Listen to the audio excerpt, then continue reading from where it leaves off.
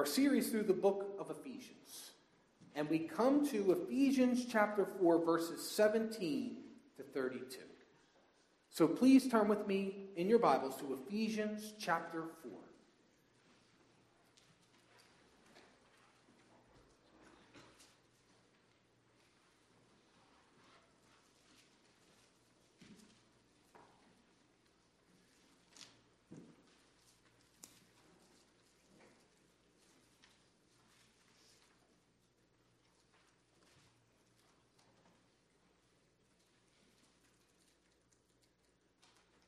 Hear now the eternal living Word of God. Now this I say and testify in the Lord, that you must no longer walk as the Gentiles do, in the futility of their minds. They are darkened in their understanding, alienated from the life of God because of the ignorance that is in them due to their hardness of heart. They have become callous and have given themselves up to sensuality, greedy to practice of every kind of impurity.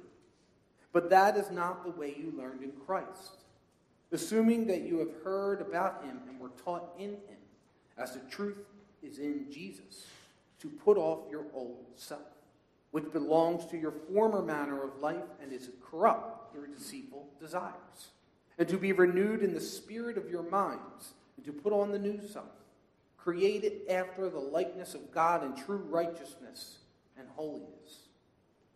Therefore, having put away falsehood, let each one of you speak the truth with his neighbor.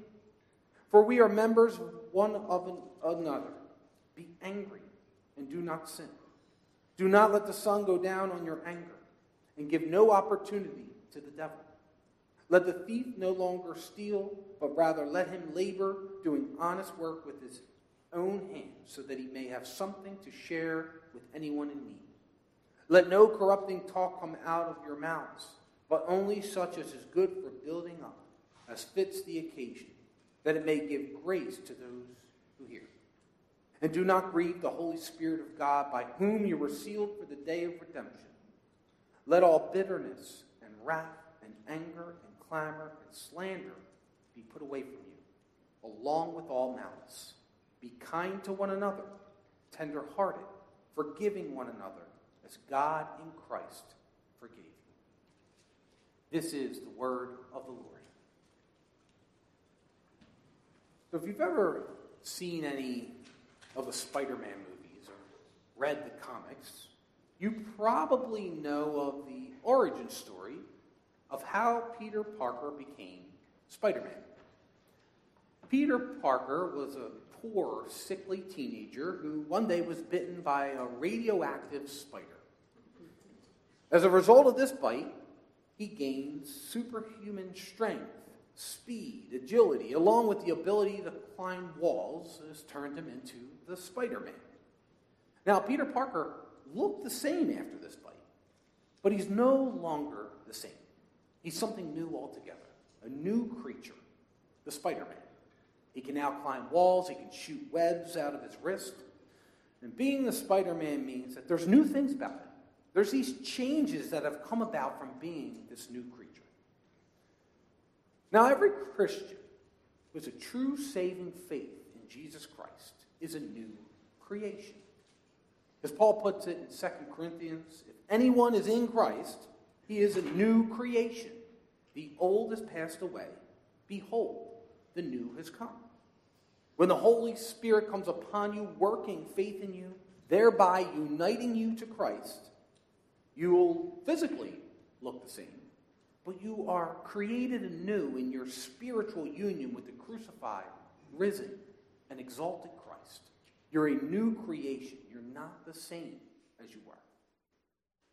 And throughout the first half of this letter to the Ephesians, Paul listed the benefits that come from the spiritual union. He was telling us what it means to be in Christ, individually and collectively. And then in the second half of the book, which we started to look at last week, he begins to tell us what it means to live in Christ. What does it mean as the church that we are spiritually united to Christ? And what does this demand of us?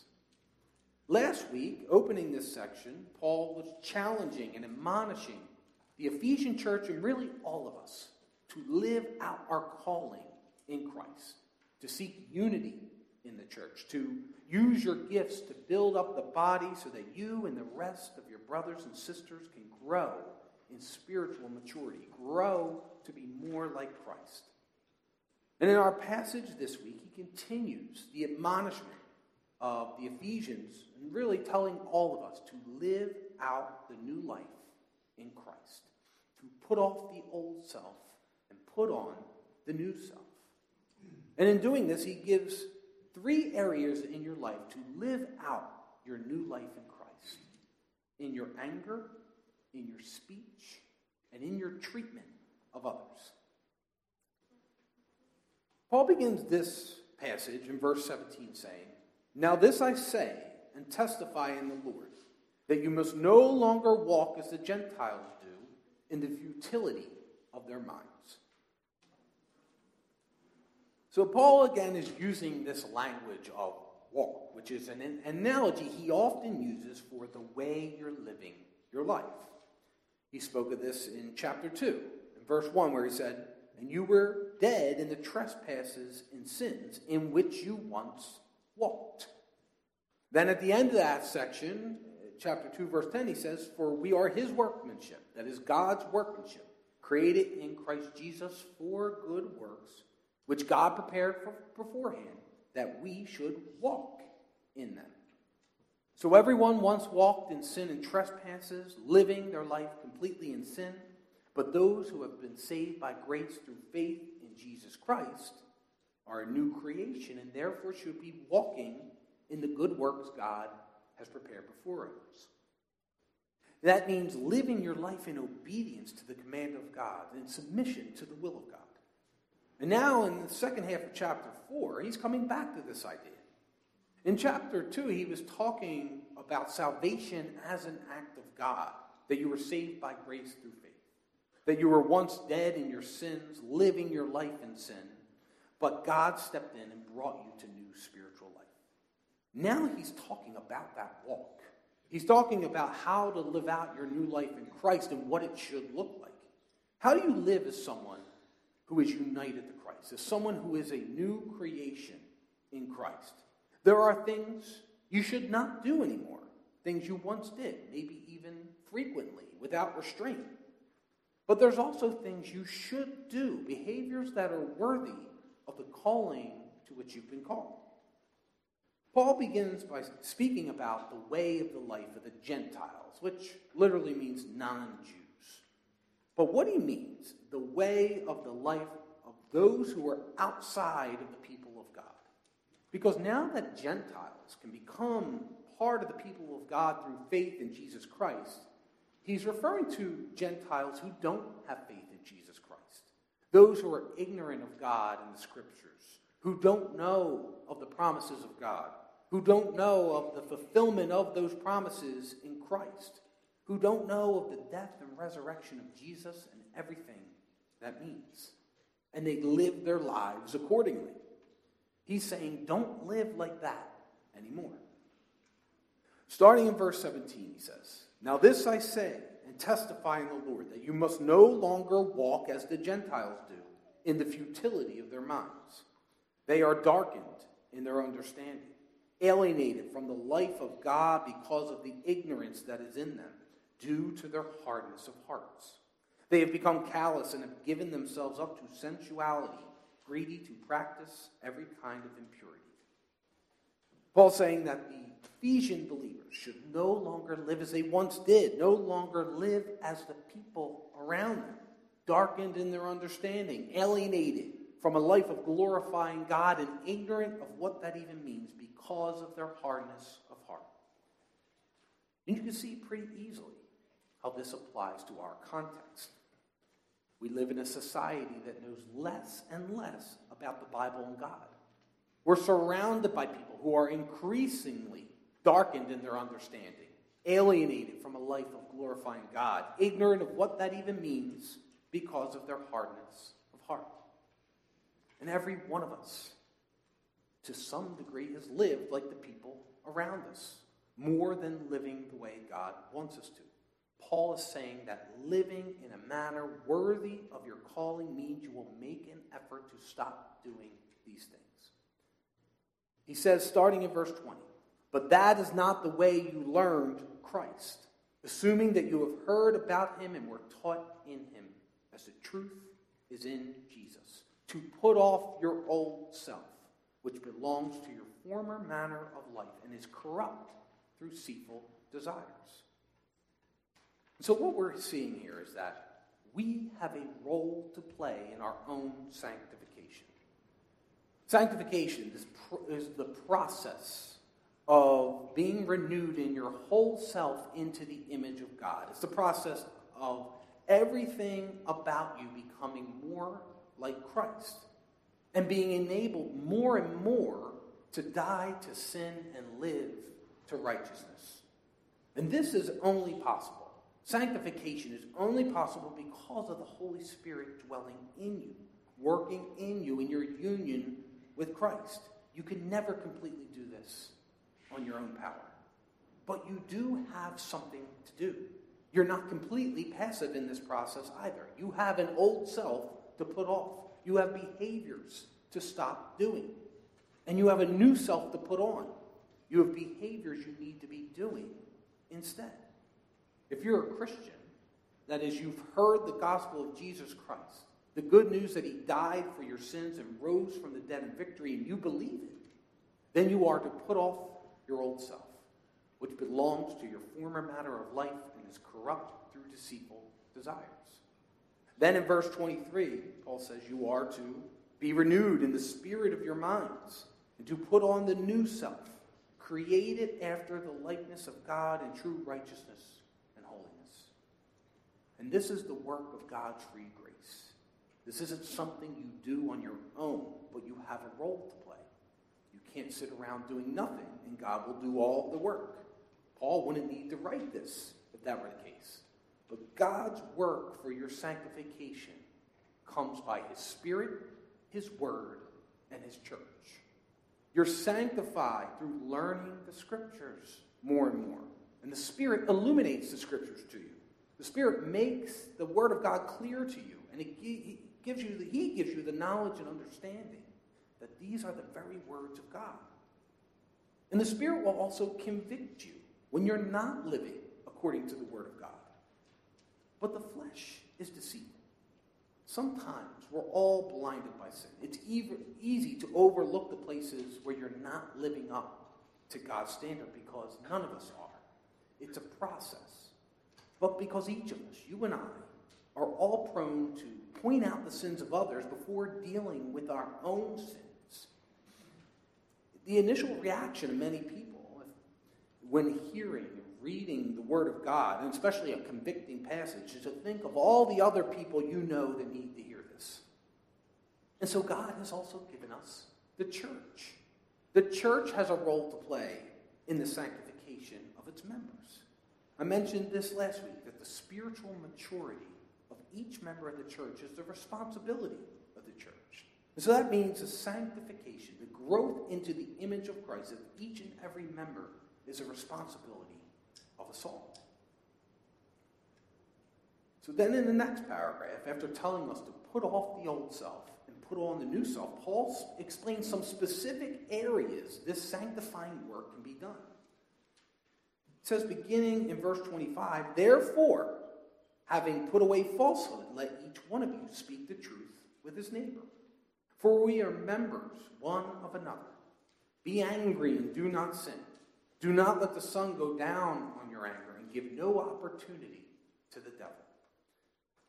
And so the first area of your life we'll focus on to live out your new life in Christ, to put off the old self and put on your new self, is in your anger. Paul says, be angry and do not sin. And so clearly this is saying that not all anger is sin, but you can easily sin in anger. Anger will cause you to act sinfully. And the more you are consumed by your anger, the more you will sin because of it. And I've mentioned this before, but some of the most damaging and harmful things I've done have been in anger. Most of the times I've harmed someone in my life because I was angry and speaking at the same time. The ESV translation is pretty accurate and literal. Be angry and do not sin. But I think the NIV translation is helpful here. It says, in your anger, do not sin. So putting off the old self is putting off the habit of sinning when you're angry. One strategy I've tried with some success is not to react when I'm angry. To allow myself some time to cool down and then think about the situation when I'm calm. And usually I can see, once I've calmed down, that I was overreacting. If I had acted and spoke in that moment when I was angry, I would have done something damaging or said something harmful. I'm usually glad that I didn't. Paul's point here is that when anger is present, you have the potential to sin. When you're angry, you notice this happening, tread lightly. Because anger is an emotion that can quickly become sinful. Paul doesn't just say, don't sin when you're angry, though. He says, do not let the sun go down on your anger and give no opportunity to the devil. He means not staying angry and allowing it to get worse.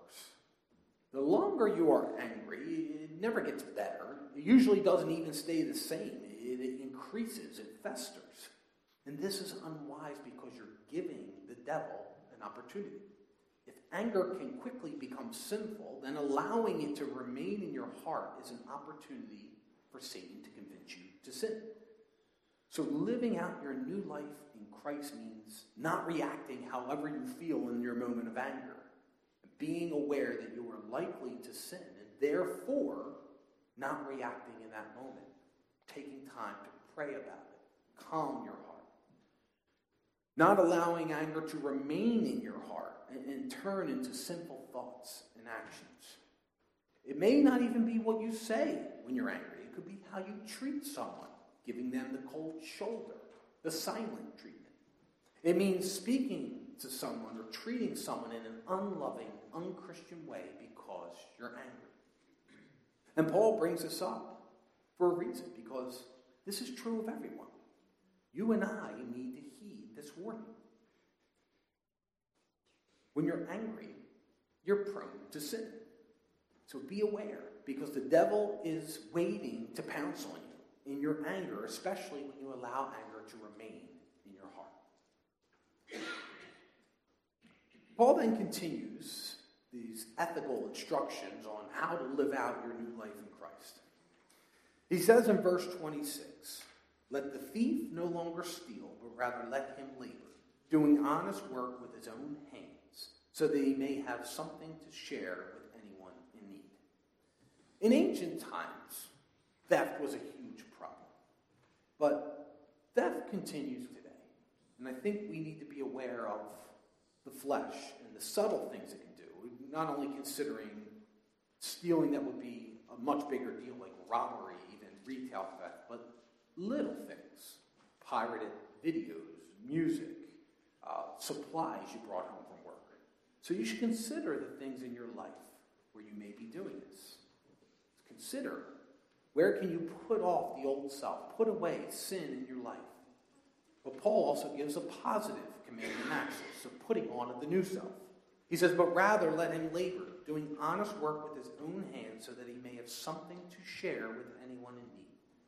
So living out your new life in Christ, not stealing, doing honest work so that you can earn and share with anyone in need. And this is the key, sharing with anyone in need. Whatever you have, being willing to share is a part of your new life in Christ. But that really isn't one of the main points I want to focus on this morning. The second area in your life we'll focus on to live out your new life in Christ is in your speech. Paul first refers to speech back in verse 25. He says, therefore, having put away falsehood, let each one of you speak the truth with his neighbor, for we are members one of another. Because you are to put off the old self and put on the new self, therefore, he's saying, put away falsehoods. Stop lying. Now, instead, each one of you should speak the truth with his neighbor. Now, when he says neighbor here, he's actually quoting from Zechariah chapter 8. And in the context, he's talking about neighbor in the covenant community. And so while lying obviously is a sin, and no matter who you're talking to, you should be putting off lying. Paul's specifically speaking about lying in the church to other Christians, as you can see, because he follows it with, for we are members one of one another. It's especially egregious when Christians are lying to one another. And there are so many ways this can happen. It could just be falsely representing yourself in some way, making yourself look better, trying to hide your sins, falsely representing the work you've done, falsely representing someone else to make them look bad, maybe because you have some motive where you simply want to make yourself feel better. And no one is above this. We all need to examine our hearts and our lives, asking God to reveal to us where there's any deception, because the flesh is deceitful. But Paul, again, brings up speech. Now, he doesn't only speak about truthfulness. In verse 29, he says, let no corrupting talk come out of your mouths, but only such as is good for building up as fits the occasion, that it may give grace to those who hear. Paul first here omits corrupting talk. The word translated as corrupting literally means rotten, rancid, or diseased. It's the same word Jesus used when he was describing the type of tree that bears bad fruit. He said the diseased tree bears bad fruit. Paul's talking about diseased speech that corrupts the body of Christ. It's speech that tears down the body instead of building it up. We see this in the alternative that he offers. He says the talk that should come out of your mouth is only as such is good for building up as fits the occasion. And you can have corrupting, diseased speech in many ways. It could be profanity or speaking in a crude way. It could be gossip or ill talk of another Christian. It could be speaking in your anger and in an ill-tempered and harmful way.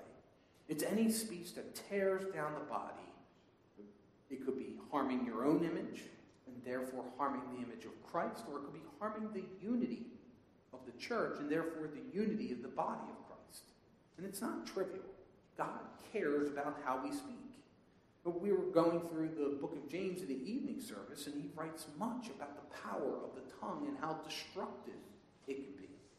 And so you should strive to speak only in ways that build up the body, that edify and enrich your brothers and sisters in the church, that would lead to the good of the church. Speak in ways that are loving of those around you.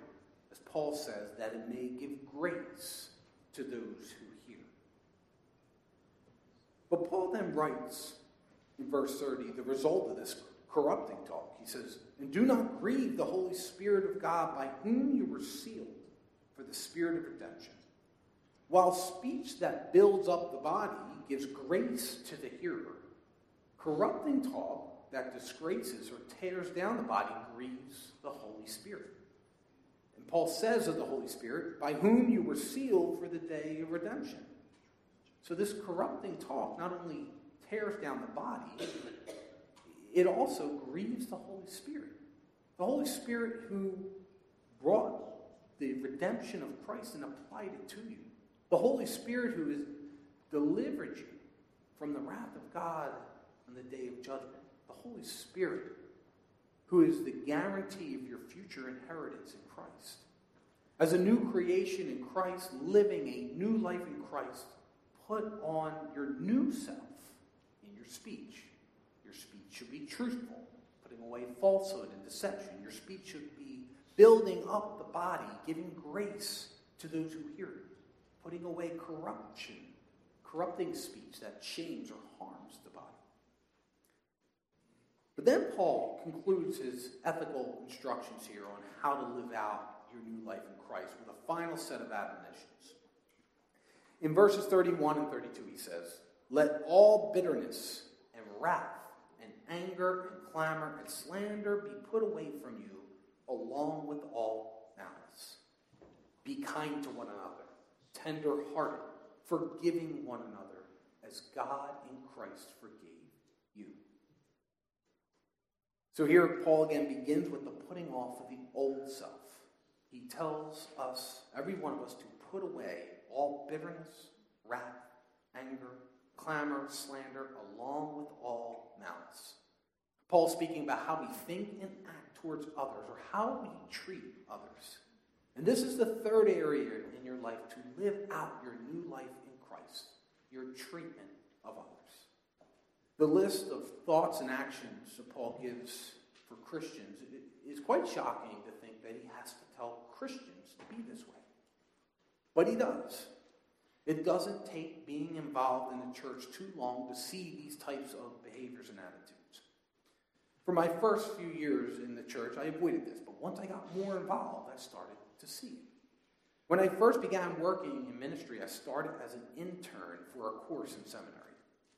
And there was a conflict that caused an elder in the church to full-blown rage at me. And all of the things listed here were present in this one situation. Bitterness, wrath, anger, clamor, slander, malice. It was hideous. And then the seminary intern class used to meet to discuss the details of our internship.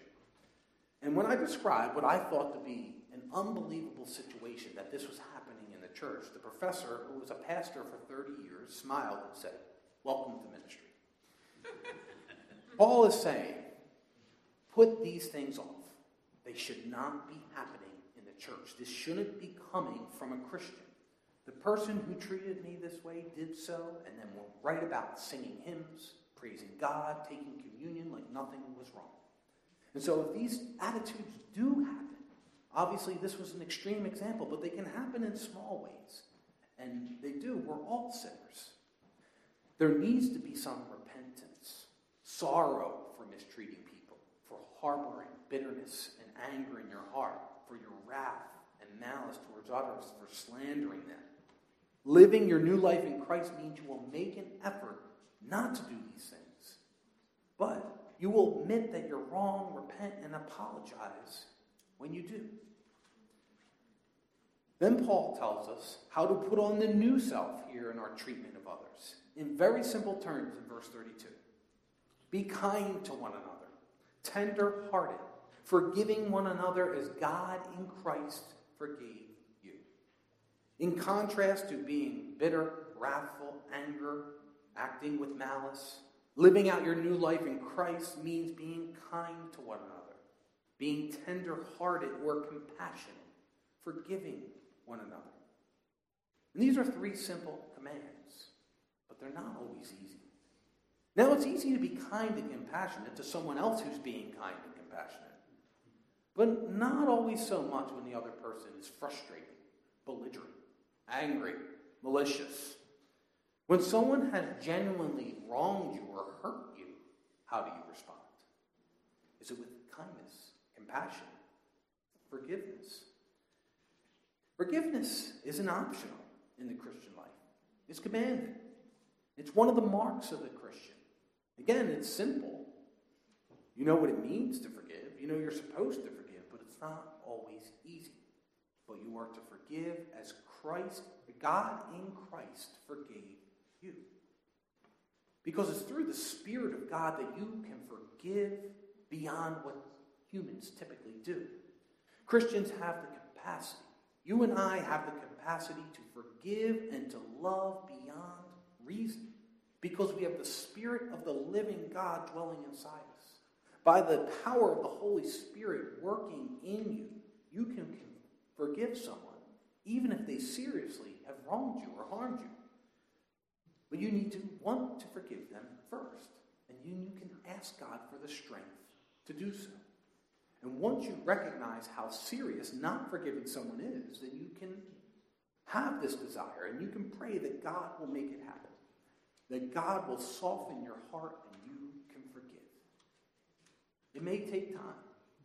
You may not be able to immediately do this, but living out your new life in Christ means knowing that you can't harbor ill will towards someone forever. You need to move towards forgiveness. And you can do so as God forgave you in Christ. It's easier to forgive knowing how much you've been forgiven. You've sinned against God repeatedly, egregiously. You've turned from him from the moment you were born. And you only turn back to him because he sent his Spirit to give you new spiritual life. Words cannot express how indebted to God we all are. Because it took the brutal suffering, death of Jesus on a cross for your sins to be forgiven. And it's in this context you are to forgive. You are to forgive greatly as one who has been forgiven greatly. It's knowing that Jesus died by crucifixion for your sins, that you can be willing to humble yourself and forgive those who have hurt you. And because Jesus rose from the dead in victory over sin and death, he ascended into heaven, God sent his Spirit to those who believe. And it's through his Spirit that we have this renewed life in Christ. It's through the grace of God by his Spirit working in you that you can have this new life in your anger. That you can be angry but not sin. That you can calm down and see that you maybe have overreacted and not allowing anger to remain in your heart. It's through the Spirit of God working in you that you can have new life in your speech, speaking truth instead of falsehoods, building up the body of Christ, being kind and gentle with edifying speech instead of tearing down, snapping at people, and corrupting speech. And it's through the Spirit of God working in you that you can have new life in your treatment of others, putting away all bitterness, wrath, anger, clamor, slander, and malice. Instead, being kind, compassionate, and forgiving. Because as every person in this church continues to put off the old self and put on the new self in each of these areas, the church will grow as a whole and more into the image of Christ. And as we do, our witness in the world will be stronger. You can show that the gospel is true by living out a life that has been changed by the Spirit. You can show that God is real, that Jesus is real, that the gospel is real by being a unified church that loves one another and forgives one another in a way that is supernatural. And you can do so because God loved you first and forgave you first in Christ. Let us pray. Heavenly Father, we come before you knowing that it's only in your love in your Son that you have called us to yourself. We know that you have forgiven us through the death of your Son on a cross, and that you have called us to a new life in your Spirit. Give us the strength, Lord, to continue to put off the old self. That when we are angry, we will put our pride aside, we will humble ourselves, and we will remain calm and not sin. That in our speech, we will be loving and caring and gentle. We will speak grace and life into those who hear us, instead of tearing down with bitterness and snapping back in anger. Lord, give us the strength to be kind in difficult situations, to be compassionate to those even who have wronged us, and to forgive all as you have forgiven us in your Son, Jesus Christ. In his precious name we pray.